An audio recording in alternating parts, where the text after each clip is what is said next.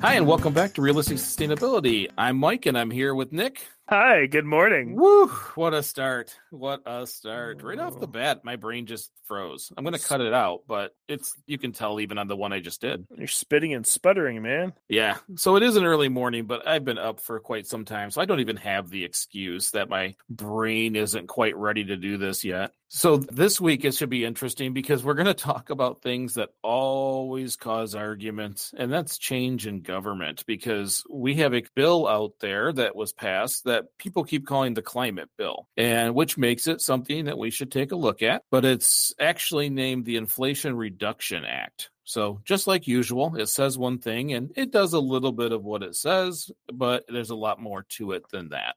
Well, yeah, I mean, they have to name it something, and they have found a long time ago that if you just put at the title of the bill what it's actually called, not what it does, but like the actual like number that it's filed under and stuff, the actual title, no one will bat an eye at it. No one gives any thought to it. No one even notices it exists. And so they have to put some catchy title on it to get people behind it, to get people that'll vote for it and all this stuff. But I don't understand why they do that, because with some of these bills, you would almost think they wouldn't want people to read them because it hurts their agenda. Mm-hmm. Well, this one, I'll tell you, you're not reading. Okay. It's 730 pages.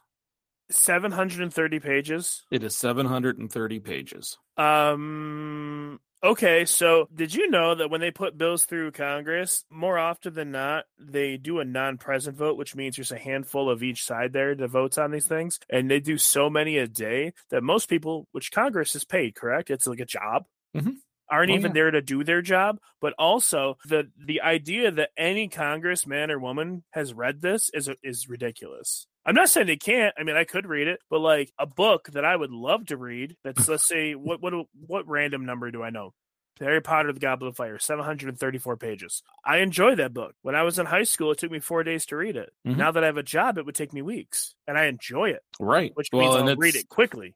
It was a pretty hefty bill, because I did try to go through most of it. And most of this came from Sean had sent me a video from Hank Green, who was very excited about this bill. And I understand for which reasons now that I've taken a look. But because of that, me being a fan of Hank Green, I wanted to go take a look myself also. Mm-hmm. And there's very interesting things embedded in these bills, and there always is. No one can ever actually just create a bill that has a purpose and it's a singular purpose without some other weird attachments to it. And those attachments might be another reason why the name is the Inflation Reduction Act, because if it was billed as a climate act, it may not have passed. Okay. So real basic stuff on the side stuff that isn't climate. They changed the corporation, the minimum tax rate to 15%, creating this flat rate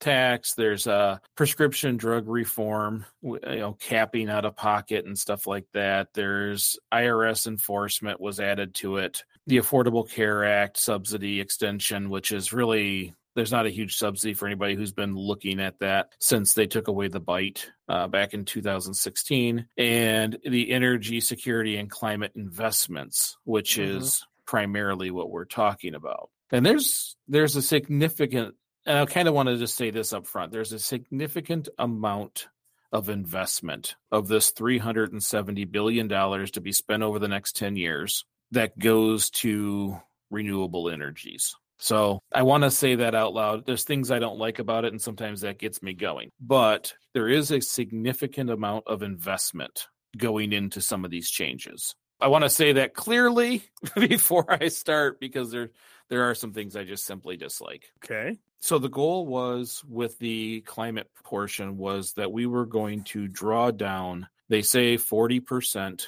of our emissions by 2030, bringing us back to 2005 numbers. So we're bringing emissions down that far, but it only takes us back in time to 2005 production levels, if you will, of emissions into our atmosphere. Okay. So that's what this bill is designed. And I think they assessed that it would do about 41%. They were hoping to get to 50%, which would be highly aggressive for a country this size. I just personally don't know how they get there with what I see in the bill. Okay. Some of the things that we should look at are they reactivated a bunch of old credits. So there used to be a credit for electric cars that if you purchased an electric car that had a certain, battery capability for distance and driving, you could have up to a $7,500 tax credit put to your bill. But there was only so many allowed. I think it was like 200,000 or something. So in that period of time, people ate them up pretty quickly, and then it just became a line item that you couldn't use because the credits had basically been used up. 200,000 across the country? Yeah. So in a country with 330 million people, 10% being 33 million, 1% being 3.3 million, 1% of 1% doesn't even cover that. Right. So it didn't take very long before all of those credits were eaten up. So now they have opened those credits and there is no limit to them. So going out and getting an electric car that fits within that criteria can offer you a significant tax credit. Okay, that is irrelevant to a huge portion of the population, but okay, we can't afford electric cars. And it, like I said, it's one of those things for those who are, because remember, we in the United States we sell millions of cars, millions of brand new cars every year. Absolutely. And if they can convert some of that through this credit or make it more cost effective, it's a subsidy for that new kind of vehicle.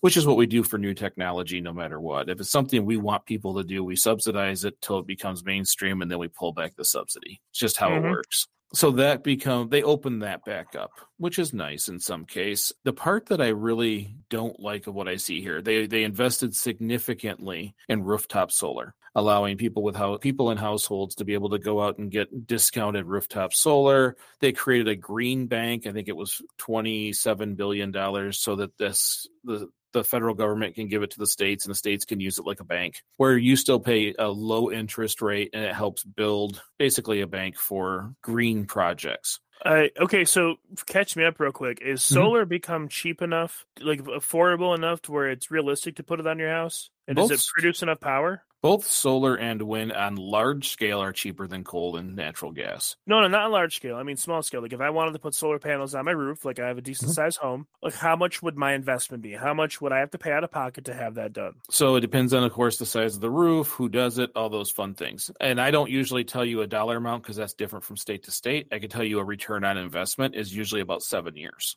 Okay, but I'm asking for a dollar amount since we're in the same state. Well, in Michigan, if you were putting it on my house, it would probably cost about $7,000. That's actually not to do the whole roof. To do my roof, both sides, and my garage, to pump it back into the grid and get a credit or an offset, which would offset this household at about 40 or 50%. So you can't say you're off the grid. You get that reduction, and it will take about 7 years to pay itself back. So $7,000 for your house, so probably 10 for mine. So your house is taller than mine, but my house is longer.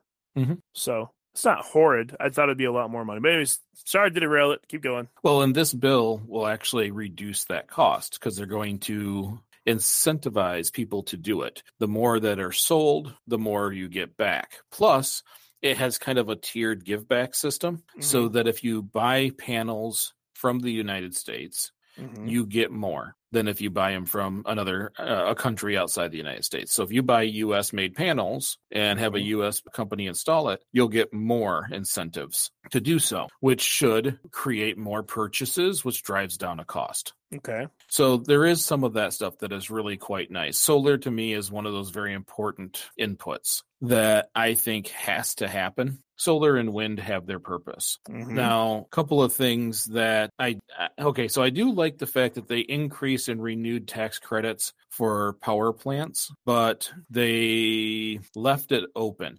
It was supposed to be primarily to keep nuclear plants that are functioning for the period of time that we need them, because some of them are starting to get close to shutdown. Okay. But it also included what was called clean hydrogen, which I'm not really sure what that is. Hydrogen is primarily a clean energy source as long as you're getting your electric in a clean way, because it's just electrolysis. And then that same money is spent on carbon capture storage, which is a subsidy to fossil fuel companies. So you have a chunk of money that can go to keeping some of the nuclear plants open, which, yes, we all fear a nuclear meltdown. They are rare, but they are a clean energy source that is temporary minus waste. I don't think, okay, I shouldn't say think. I don't fear a nuclear meltdown. I think that when they started this march towards green, if they would have kept developing nuclear energy this whole time, we wouldn't have to worry about it. Yeah, nuclear is kind of it will be a middle ground to clean because it's a zero emission, high waste concern energy source that can get you over to that clean side. Once you have these other pieces developed, you can then decommission it. Because you can actually run a fully clean grid with a handful of different clean options, with hydrogen being your variant. Because that's the problem. It has to be able to be turned up and down, and hydrogen, you can do that. Well, and that's kind of my thought on it. It's one of those things everyone argues about. Like, there's a huge amount of people that it's like enough is never enough. So no matter what the answer is, it's like they're just looking to have a problem. And so with the people that really actually want to go green and they want to have clean energy, they're actively trying to improve things and to find ways to make it, better for our world and to make everything last, to make it more sustainable. Then there's a segment of them that are just angry and just nothing is good enough. And like when I look at nuclear, I mean, I think nuclear is better than fossil fuels, in my opinion. I'm ignorant. I don't know much about it. It just seems like it would. And I also look at like the devil you know versus the devil you don't. There's going to be a negative side to no matter what we choose. Even with wind, right? So you have to use a little bit of fossil fuels as a lubricant for the thing that it's you can't get around it. There is going to be parts of no matter what we do that are going to be less than ideal, but that's because in this world, literally nothing is perfect. Perfect doesn't exist. Right. Well, and all we can do is the best we can do. We just have to agree on what that is. Being the enemy of good because it's not perfect is paralyzing. I recently was kind of joking around with Dad when he was going on and on about not liking electric and how he'll never change, and he doesn't have to. Honestly, let's face it, he won't have to. But I said, oh, you're the horse guy, because that's my new response. Because when the automotive industry first came out, they were met with nonstop criticism by horse owners. Where you can't go where there's not a road, I can go anywhere I want to go. I can find some water and my horse is good to go. What happens when you run out of gas? It's all the same arguments. We have not evolved in any way. No, of course not. It's the people that are ingrained in their current culture. And because I haven't said this in weeks, people fear what they don't understand. They may, you sigh at me all you want. It's true.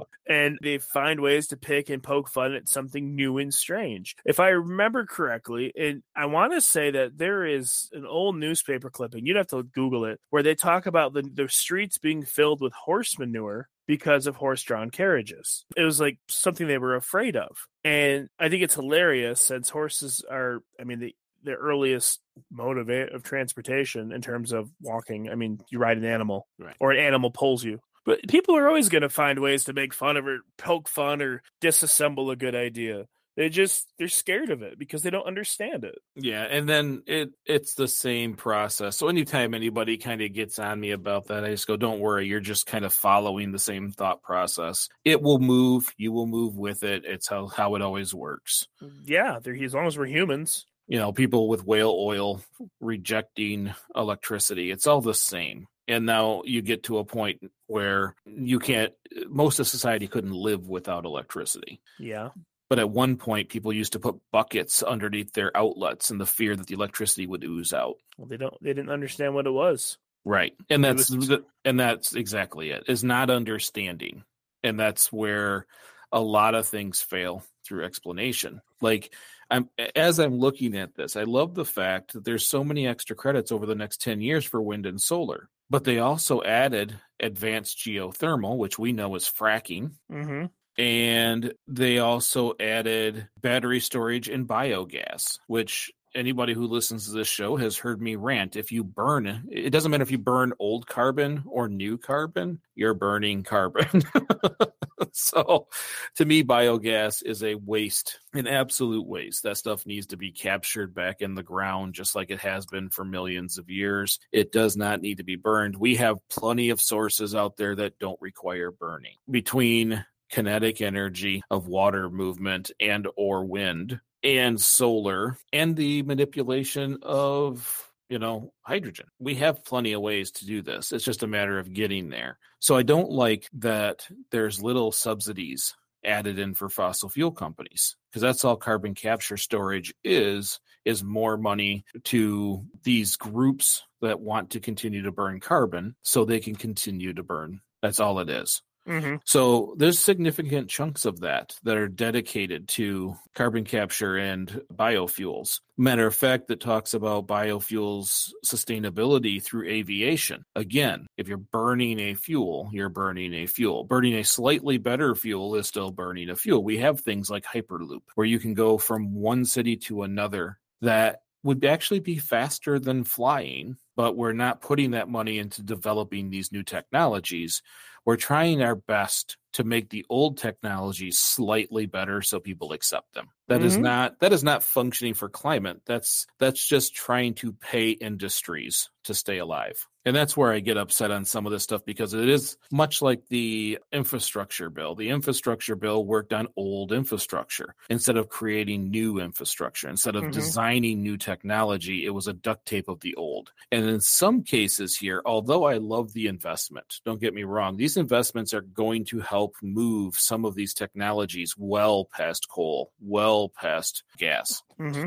But they put a ton of money in there for the people they're going to get rid of someday. Yeah, but I mean, it's one of those things where how do you change a culture without explaining to your population what you're doing, actually explaining it? One of the biggest issues we always dance around is just flat out ignorance. And when I say ignorance, that's not actually a dig at anyone. There's no shame in being ignorant to something. There's no shame in not knowing it. There's a shame in willful ignorance, mind you, but there's tons of things that as a population, it just works. We don't know how it works. It just works. So why does it matter to the average person how the lights come on as long as they hit the button and they do? The fact of the matter is, if the government wants support with passing legislation to move in the right direction, they're going to have to educate the public, and they're not ready for that. Well, they're not good at it. Is part of that. They're just not good at anything. Well, they're good at some things, but they're not good at that.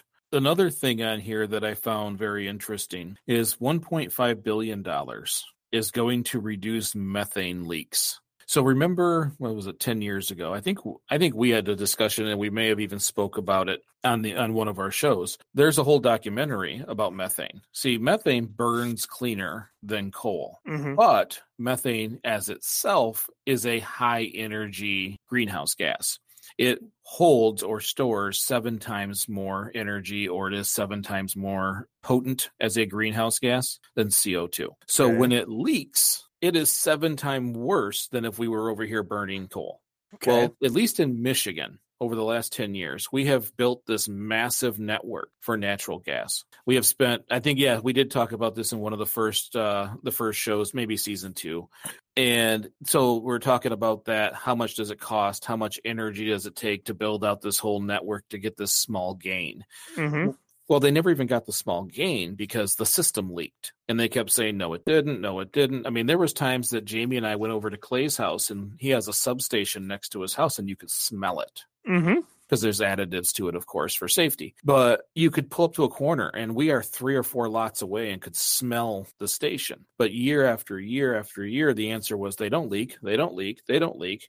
$1.5 billion will be given to these companies to stop what they say it doesn't exist.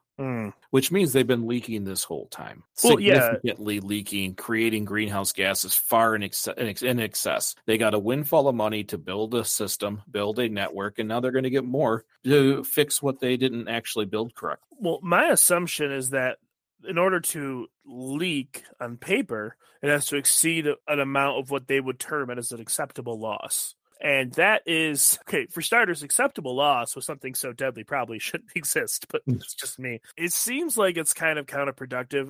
My issue is that, like, take natural gas, right? So I don't know anything about natural gas. I'm pretty ignorant, but I know something about charging systems with gases and fluids for, like, our comfort, like, I don't know, air conditioning.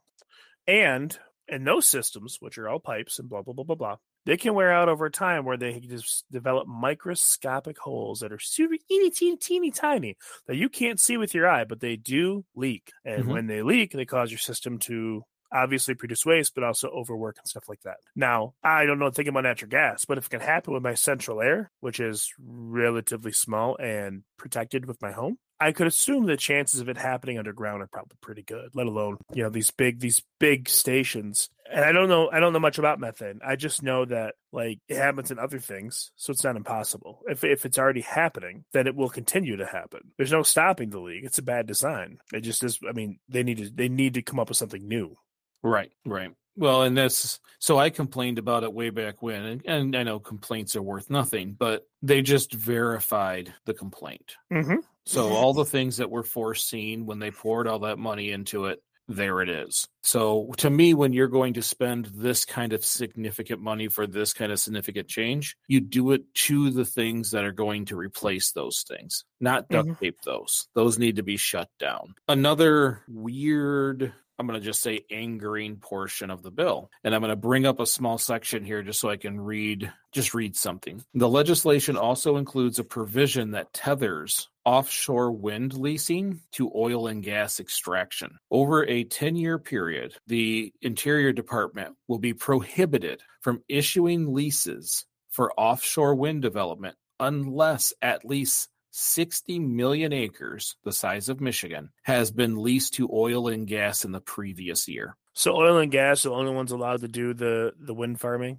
is what you're telling me? So they cannot approve offshore development for wind unless they've already allocated. So oil and gas gets to pick theirs first, have a year head start before they can even approve a lease for large-scale offshore wind projects. So they're protecting their homies. Yes, very much so. So they're like pretty much stopping any type of new company from coming on the scene because it's a protected industry. The bill also requires the Interior Department to offer a lease at least 2 million acres of public land. Remember, this is something I've already been upset about. 2 million acres of public land, or more than double the size of Rhode Island, for oil and gas drilling as a prerequisite to any renewable energy development on public lands. They are quite literally tying the growth of clean energy projects to how much they get to do oil and gas first.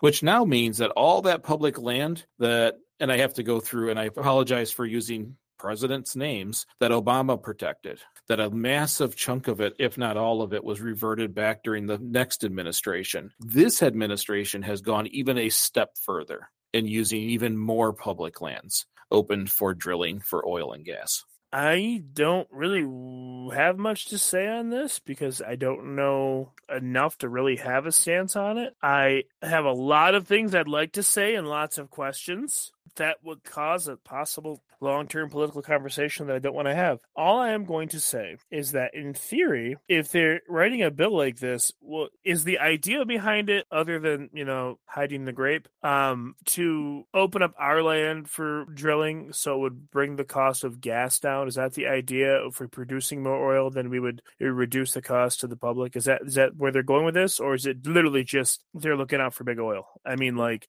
what, without getting too far down this rabbit hole, dumb it down for me. Well, and okay, so here's the deal. It isn't the amount of oil that is produced that reduces our cost. We actually have a tremendous amount of open space. It's like the oil companies are just collecting how many lease agreements they can get without using them. It's the refineries. If you don't have enough refineries, you create a bottleneck that keeps the price high. Plus, we are an OPEC nation, which means that we function, our petroleum doesn't actually come just to us. It goes into the open market and we buy some of it back. So as OPEC is a collective organization who sets barrel pricing. That doesn't make any sense. So why would we pull our oil into the market and then buy it back if we're pulling it here? It's part of the OPEC agreement. We are part of it. Well, what it did is it allowed us to work with the Middle East. It allowed us to function as a partner in the Middle East. This is about bringing freedom to the world. Gotcha. So we are an OPEC nation. So when someone says drill more here, that does not translate into a lower price.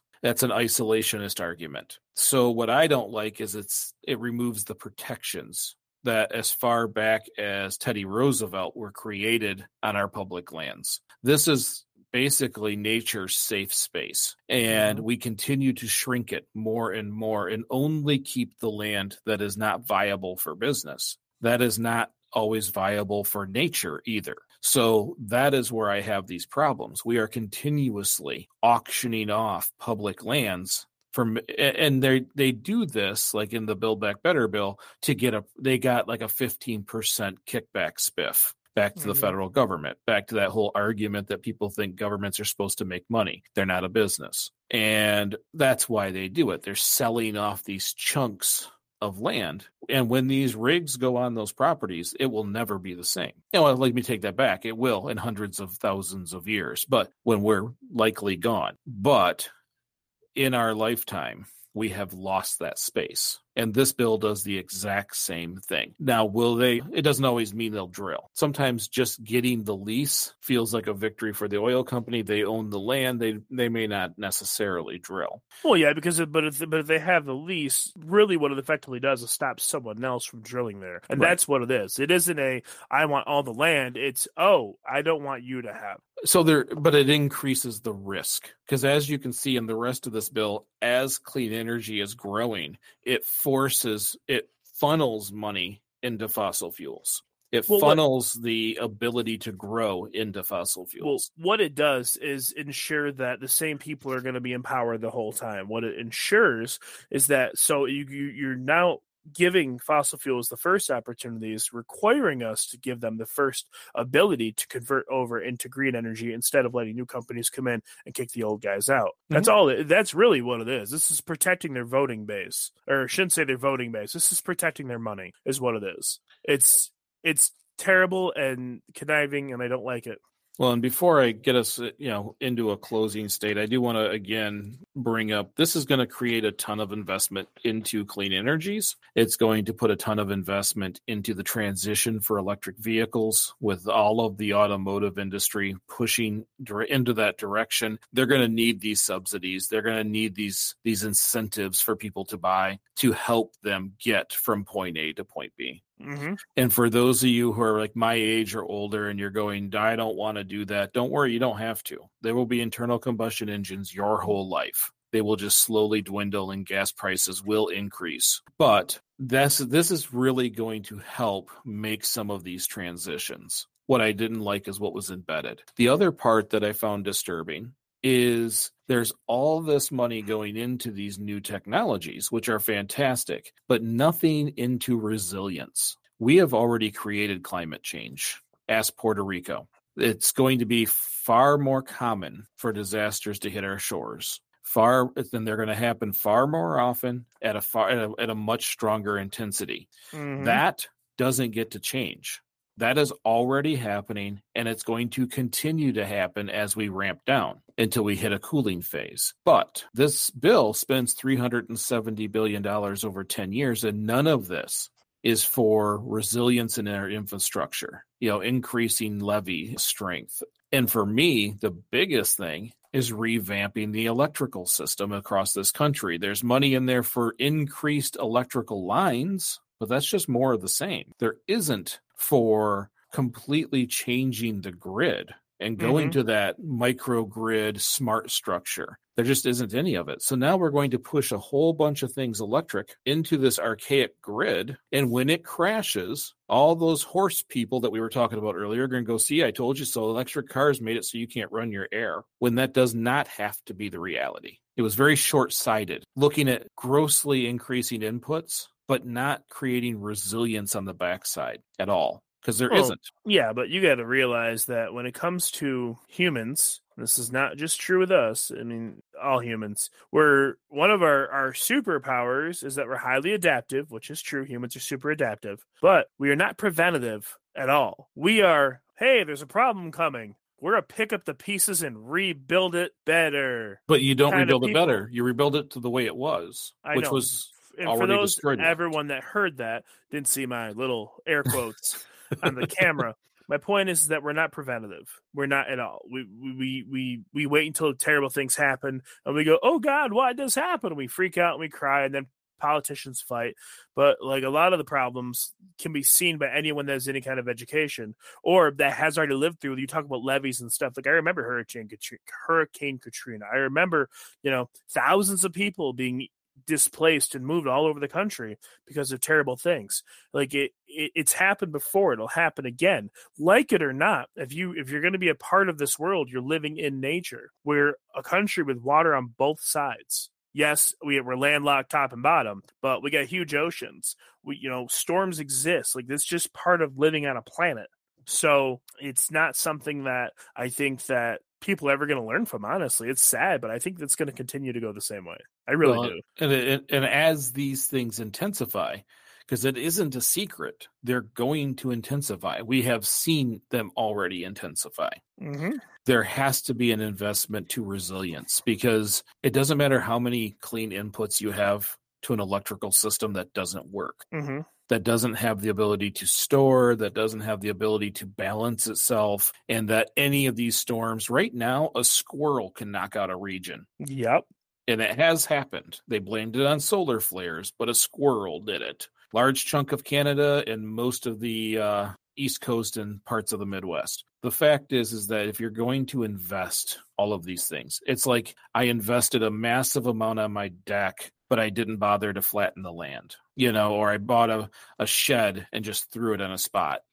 That's what I get the feel from some of this. It's one of those things about government that's always bothered me. You have all of these people, all of these intelligent people in a room, and no one comes up with, hey, we should probably also defend it. We should also create the resiliency to our network. And that I found to be disturbing. Disturbing or disheartening? Well, actually a little bit of both. It's very disheartening on the science side, but it's a little disturbing when you have someone like my mother who cannot live in humidity. She can't. Her heart does not have that capability. If the power goes out, she gets in the car because she cannot breathe in a humid environment. There are millions of people across this country that if we lost that grid, die.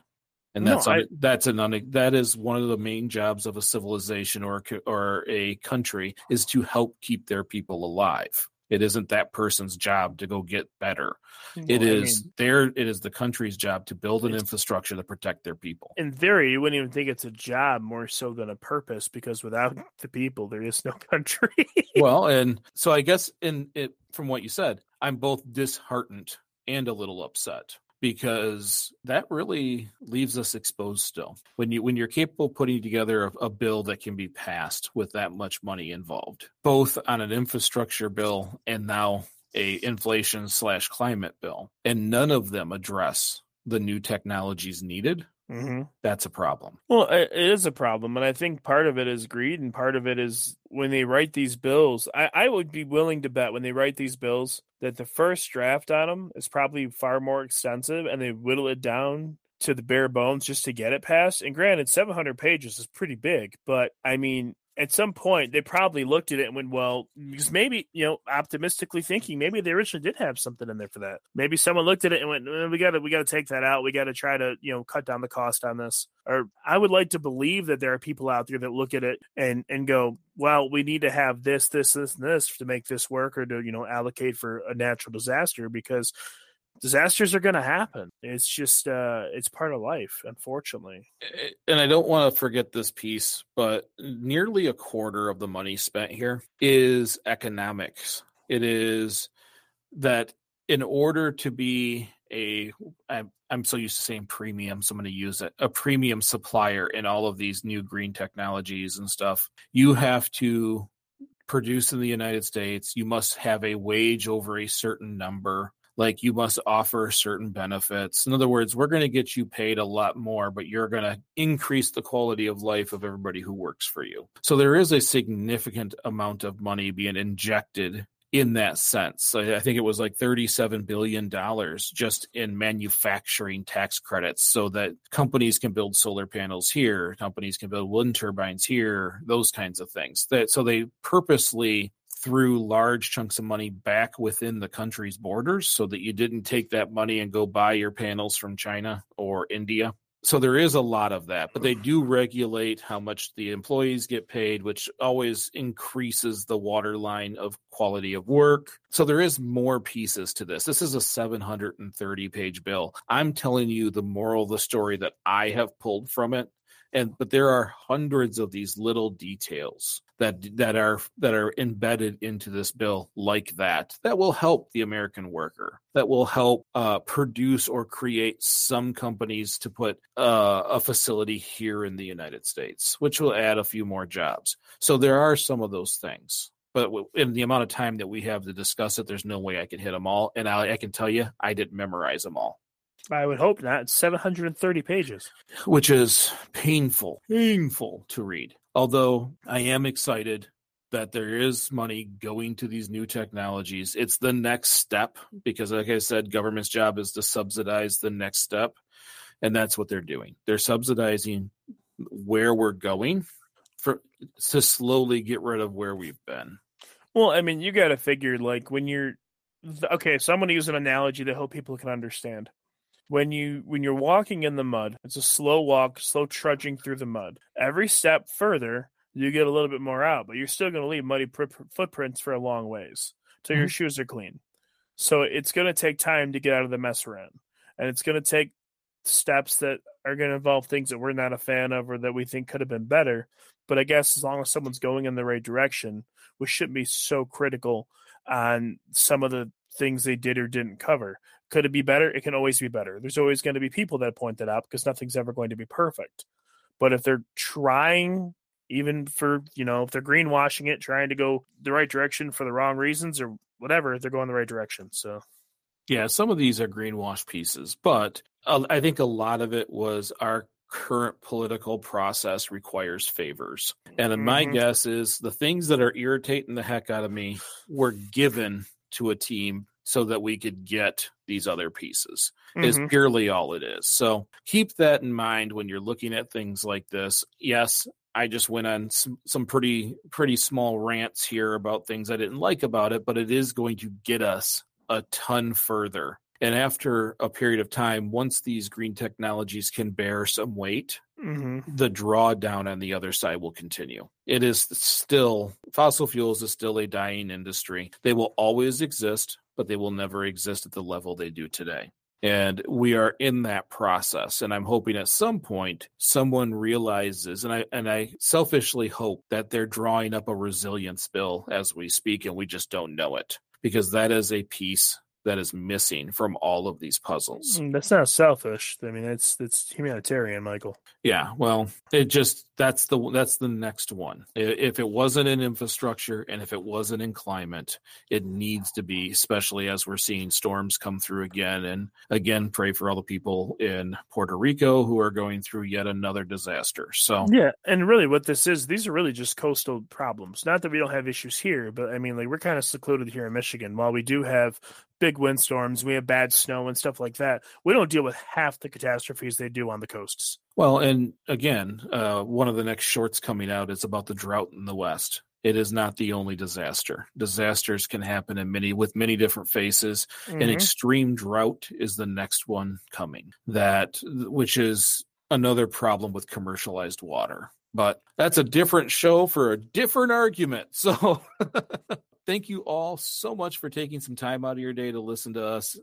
We greatly appreciate you joining us. If you enjoyed this episode, share it with a friend or on social media. If you'd like to help Realistic Sustainability, click the follow button. I know you won't always listen to our angelic voices, but you'll always know when there is a new show ready and waiting for you. You can always click a like or even just leave us a 5-star review. Everybody knows I like to read them. It's my thing. It makes me feel warm and fuzzy when nice things are said. And plus, you might even convince someone else to listen to us. Last, but certainly not least, if you feel like this show brings a bunch of value to you and your life, then you can actually help us out financially also. You can support Realistic Sustainability by going to greeningyourlife.org/podcast, where you can do a simple single donation, or anchor.fm by just searching Realistic Sustainability, where they will allow you to do a monthly donation, even as low as 99 cents a month. And for those of you who already do, thank you very much. We greatly appreciate it. Again, we appreciate all of your support, no matter where it comes from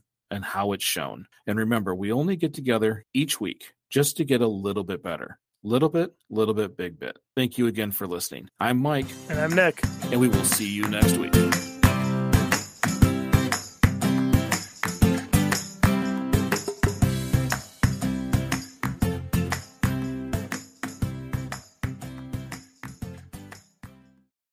When you need mealtime inspiration, it's worth shopping Kroger, where you'll find over 30,000 mouth-watering choices that excite your inner foodie. And no matter what tasty choice you make, you'll enjoy our everyday low prices, plus extra ways to save, like digital coupons worth over $600 each week. You can also save up to $1 off per gallon at the pump with fuel points. More savings and more inspiring flavors make shopping Kroger worth it every time. Kroger, fresh for everyone. Fuel restrictions apply. Hi, this is Mike, co-host of Realistic Sustainability, the podcast, which you probably already know, but I'm also the author of A Beginner's Guide to Greening Your Life. That was the book that led to our Facebook page, our Facebook group, and, well, even this show. It offers tips on promoting your positive footprint while decreasing your carbon footprint. So, if you want to read what started all of this, get A Beginner's Guide to Greening Your Life, available on Amazon, eBay, Etsy, or just visit greeningyourlife.org for more information. Thank you for joining the sustainable movement and promoting a greener future.